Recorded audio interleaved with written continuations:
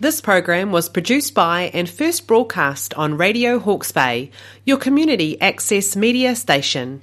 Thanks to New Zealand On Air for making this type of programming possible.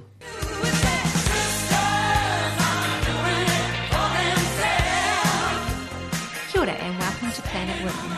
I'm Amanda Manel from the Hiritonga Women's Centre. September 9, marking the 9th day of the 9th month of the year, is Fetal Alcohol Spectrum Disorder International Awareness Day. And so it's my pleasure to have both Lisa Smith and Kim Milne with me today in the studio to share more about FASD. Kim is a Principal Advisor of the FASD Care Action Network Aotearoa, and Lisa is involved with the network and also a parent of a child with FASD. Welcome to both of you. And welcome, and thank you very much. Us, Amanda. So let's start by talking about exactly what FASD is. Kim, do you want to just talk us through what this disorder is? Kia ora, everyone. Fetal Alcohol Spectrum Disorder is the acronym FASD, and it is a brain and body condition that can only be caused by a woman drinking alcohol during pregnancy. It describes a broad range of physical and developmental disabilities that occur from the alcohol, because alcohol is what they call a teratogen, and that means it's like a toxin or a poison to your body and brain, and it can kill cells and it can alter the neural pathways in your brain, and it also affects the development of your central nervous system and your organs. So it has a wide range of effects. And it can start more or less from the time of conception, because that is when the central nervous system in utero is starting to develop. And they actually say round about week 3 is when the neural tube is being formed, which will then form the brain and the spinal column, and that's when the harm can start. And if you were to go on our website, we've got a chart that shows you the fetal development, and it shows that the brain and central nervous system are developing throughout pregnancy. And so alcohol at any time of pregnancy can have an effect on your baby, on your pepe. So it's really important to abstain from alcohol at all times. But we don't want to blame parents or women who drink, because many of them are unaware they're even pregnant, and a lot of damage can be done in those first couple of months. Well, and at 3 weeks, I mean, lots of women who weren't planning pregnancies would have no idea they were pregnant. That's correct. Yeah. And 50% of pregnancies in New Zealand aren't planned. So it's quite obvious the risk that you take if you are drinking and you then fall pregnant. And I do have some stats, because I'm a statistician at heart, you know.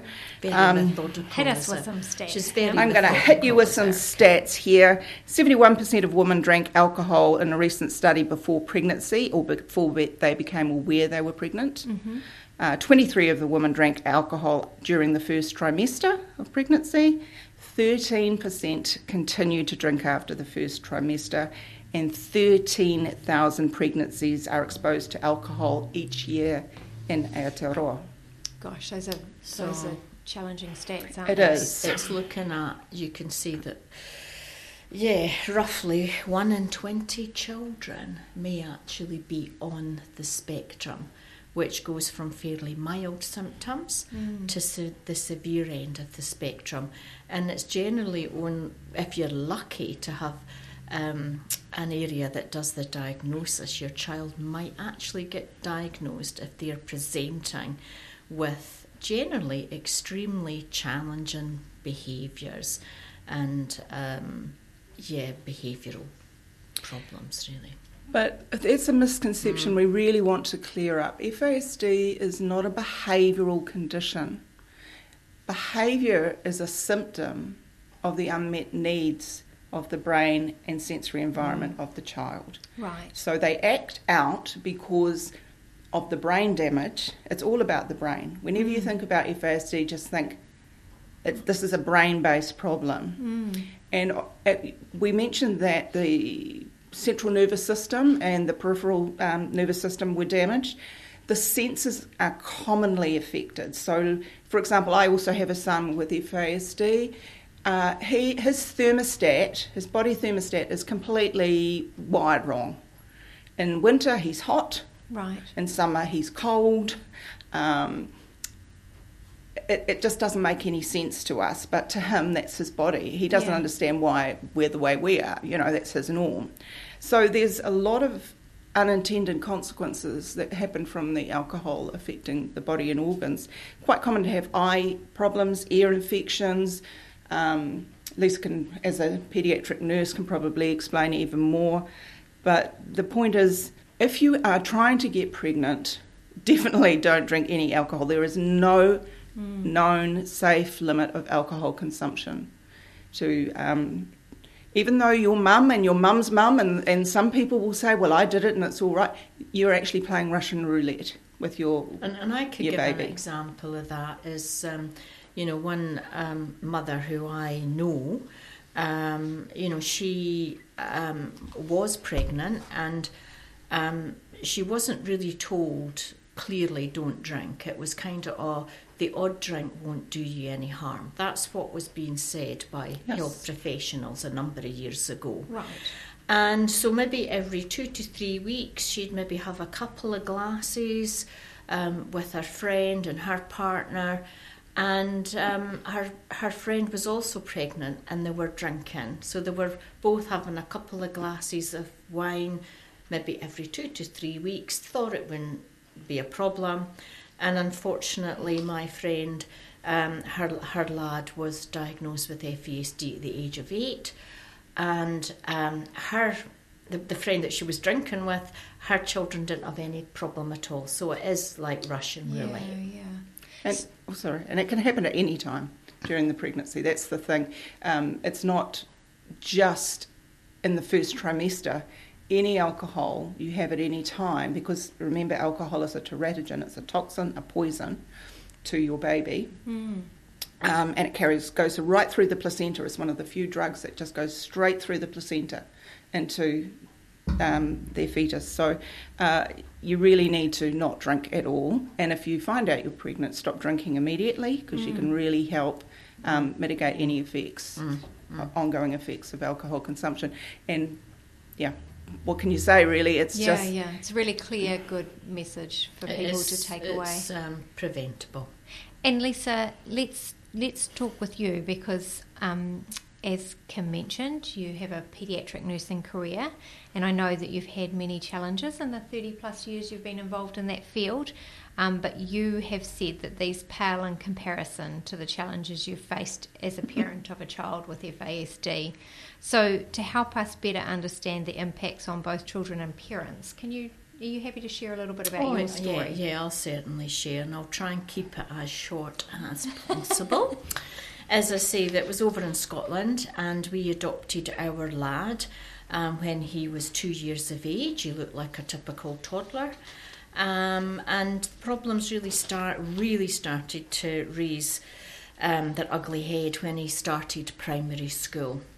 And within 3 weeks I got called to the principal's office to be told that my son's behaviour was atrocious and quite dangerous at times, because he often was found climbing up the drain pipes at the school, and it wasn't a grass area. If he'd fallen, he would have fallen onto hard concrete and caused even more brain damage. So basically at that point I was told I would have to take him home at lunchtime, and here's me trying to hold down a job, but having to take my son home at lunchtime. So that was the start of my career and my job, having to be flexible around the needs of my son. And as the years went on, the battles with education was ongoing.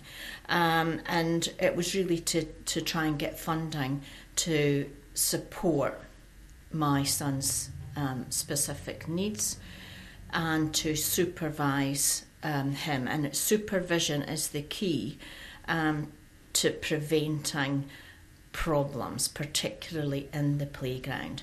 For my son, the playground was a battleground, and he would either get bullied or he would be a bully. And frequently, maybe once a week, I would have to drop and run from my work to go and pick him up. Frequently, he would be stood down for a week because of his challenging behaviours. Things did improve when you would maybe get some funding support put in around his learning and behaviour, but then his behaviour would improve and they'd think, oh yeah, we've sorted him, and they'd take the supports away, and then it would all fall down again, that he needs that external structure and scaffolding, just like a child who is paraplegic, who requires a wheelchair. Our kids actually need an invisible wheelchair around them. And it doesn't get any better as they get older. In fact, it gets harder, because they just want to be like, they see themselves as being like any other individual. And teenagers and young adults, they're risk-taking, they're taking alcohol and you know, and you cannot continue. It's a real struggle to be that helicopter parent and to try and keep them safe from harm. They are extremely vulnerable individuals, and I really equate the journey that I've had as an adventure. Okay, a huge big adventure in Jurassic Park. Oh, Lisa. But from that, it's made me a better person, a better nurse, and that I'm able to do the very best in the job that I do as a children's continence nurse, because that does involve challenging behaviours as well. And I always, and I just said it a wee while ago, you know me, Kim, I just turn bad into good. That's it. That's my motto, turn bad into good. So that's a shortened version, very short version. And your son is now in his mid-20s? He's 25, but sometimes he can act 25 and sometimes he can act like a 3 or 4 year old, like he did this morning because he got his medication too late. And so for him, his life is going to be living with you without that level of independence. He's going to need that supervision and that scaffolding. 80% of individuals with FASD, and particularly those that have got an intellectual impairment like my son, there's no way he can live independently or even semi-independently. He needs a very high level of supervision to keep him safe. Yeah. They all do. Yeah. So my next question was, how can fetal alcohol spectrum disorder be prevented? And I think we've made that really clear. Yeah, there's only one thing. You just don't drink at any stage during your pregnancy, because we just don't know the effect. There is, during periods, weeks 3 to 18 are crucial. 3 to 8 are crucial. And brain development and body development, but you can also get the sentinel facial features. So these are specific features that are used to help diagnose FASD, but they only are formed between days 19 through 21 of pregnancy. And so only about 5% of people will have those sentinel features, so you can't see FASD. It is a hidden disability.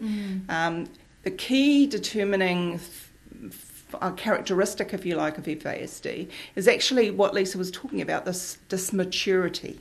Right. Where you've got your chronological age, but your developmental age.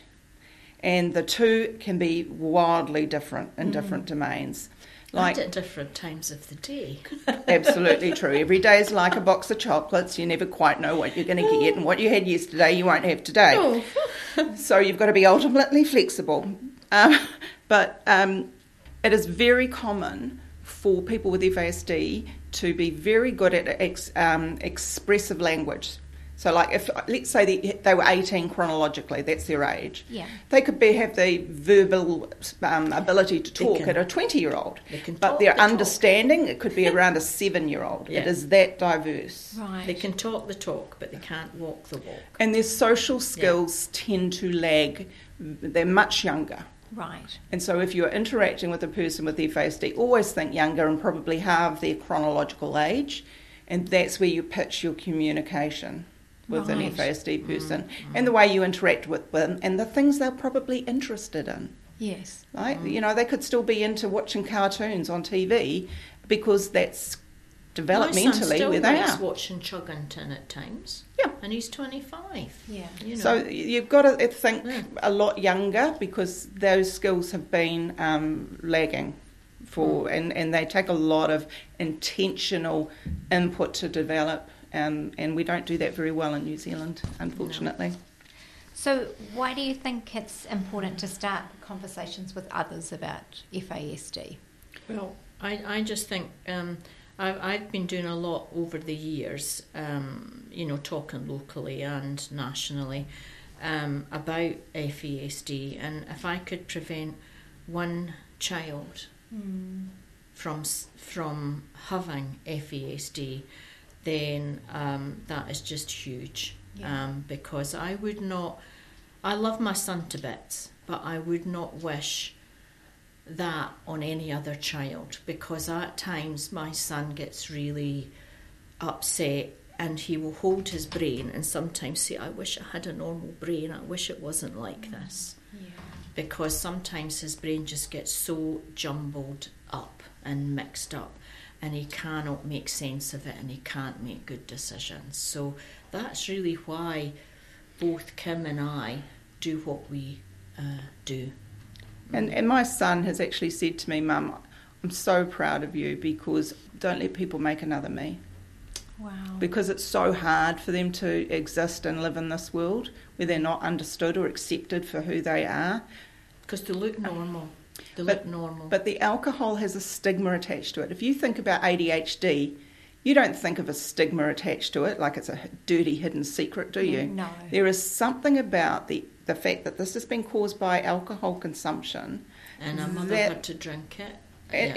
Like it was deliberate. There's no woman that I know in the world was deliberately set out to harm their child. No. And certainly FASCAN accepts that, and we support all women.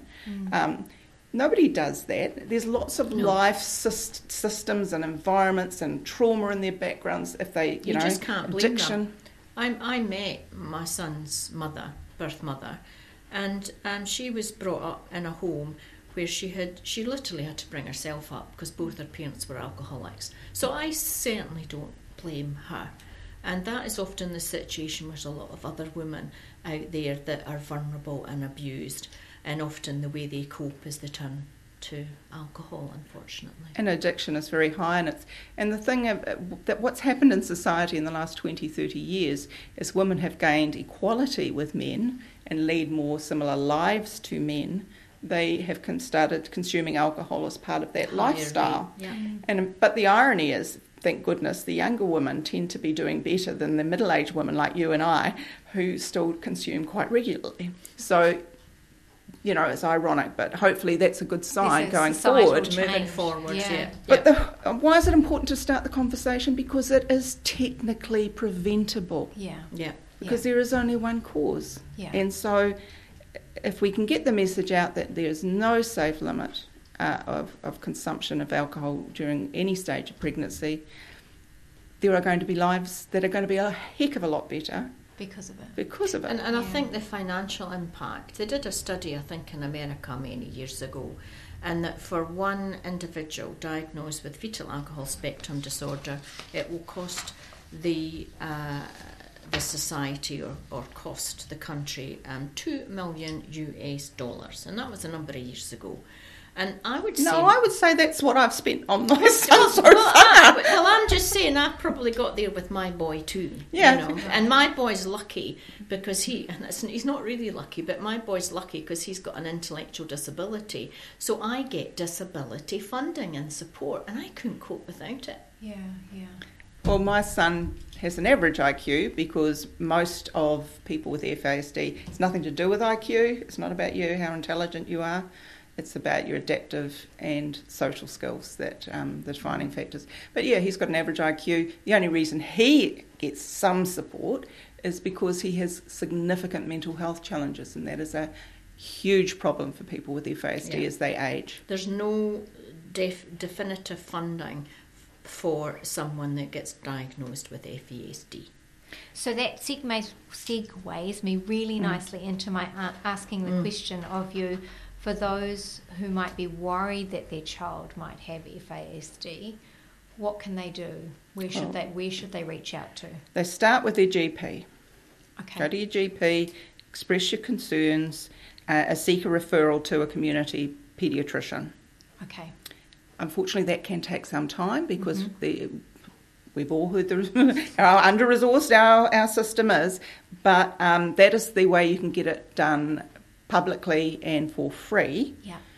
If you have money, you can go and ask for an assessment. If you go on our website, we've actually got a diagnostic map up that shows where we have diagnosis capability in New Zealand. It's quite shocking. Right. It's decreased over the last 10 years.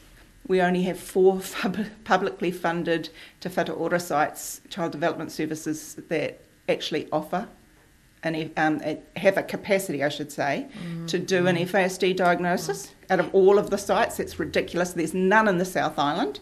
What about in Hawke's Bay? Yeah, we are lucky. We're leading the way in Hawke's Bay. We are so lucky. So we are fantastic. We have a great multidisciplinary team approach here in Hawke's Bay. We are very lucky. But just imagine there's nothing in the South Island publicly funded. No. And the cost of going private can be quite prohibitive for a lot of people. We can go up in excess of $7,000. Yeah. Okay. So, it's out of reach for most people. I mean, you can get it cheaper by some people, but anyway, if you are interested, I would thoroughly encourage you to go onto our website, which is www.fasd-can.org.nz, and search for diagnosis. And also on your website, for our listeners who might want better information, there's a lot of resources that can help out there. It's fantastic. It has just grown so much in the last sort of 10 years from when I was a founding member. And people can become a member, and it's completely free. Great. And there is a FASD handbook, which can be, when you become a member, you will get it free, and you can download it free, and you can give it out to as many people as you like, which is what I do with every support person that my son encounters, which is often frequent, because a number of them struggle with him.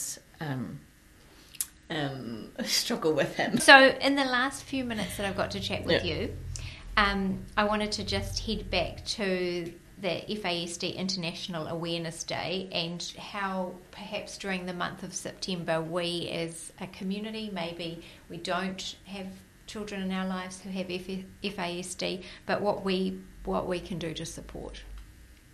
Well, you know that the 9th day of the 9th month is symbolises the 9 months of pregnancy. That's why that was international. Free. That was why it was picked. Yeah.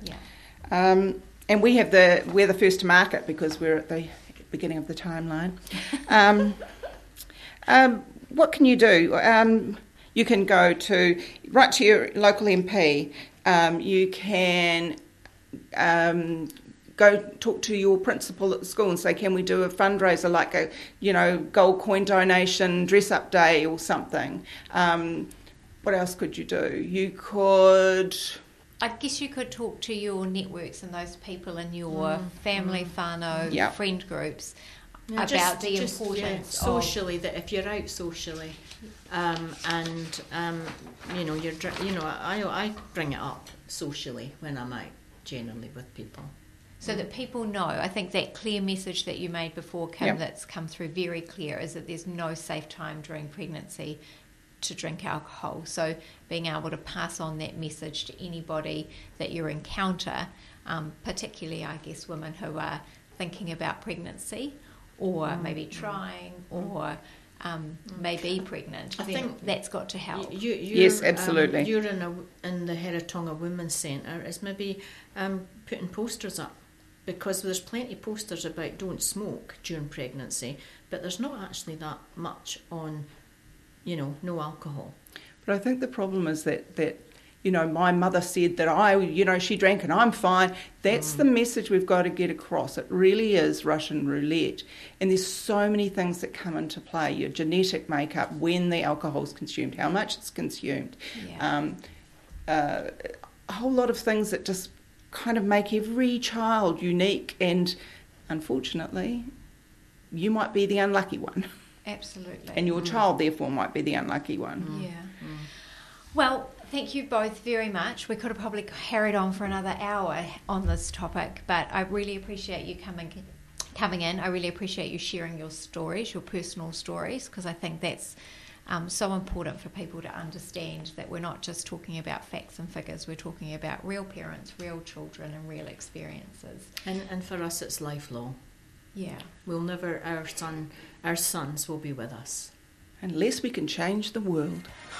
And we'll leave Planet Women on that beautiful note. Thank you both.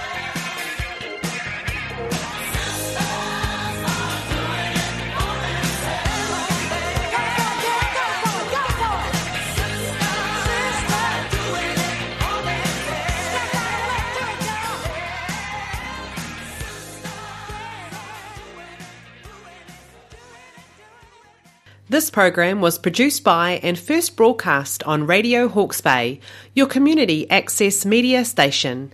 Thanks to New Zealand On Air for making this type of programming possible.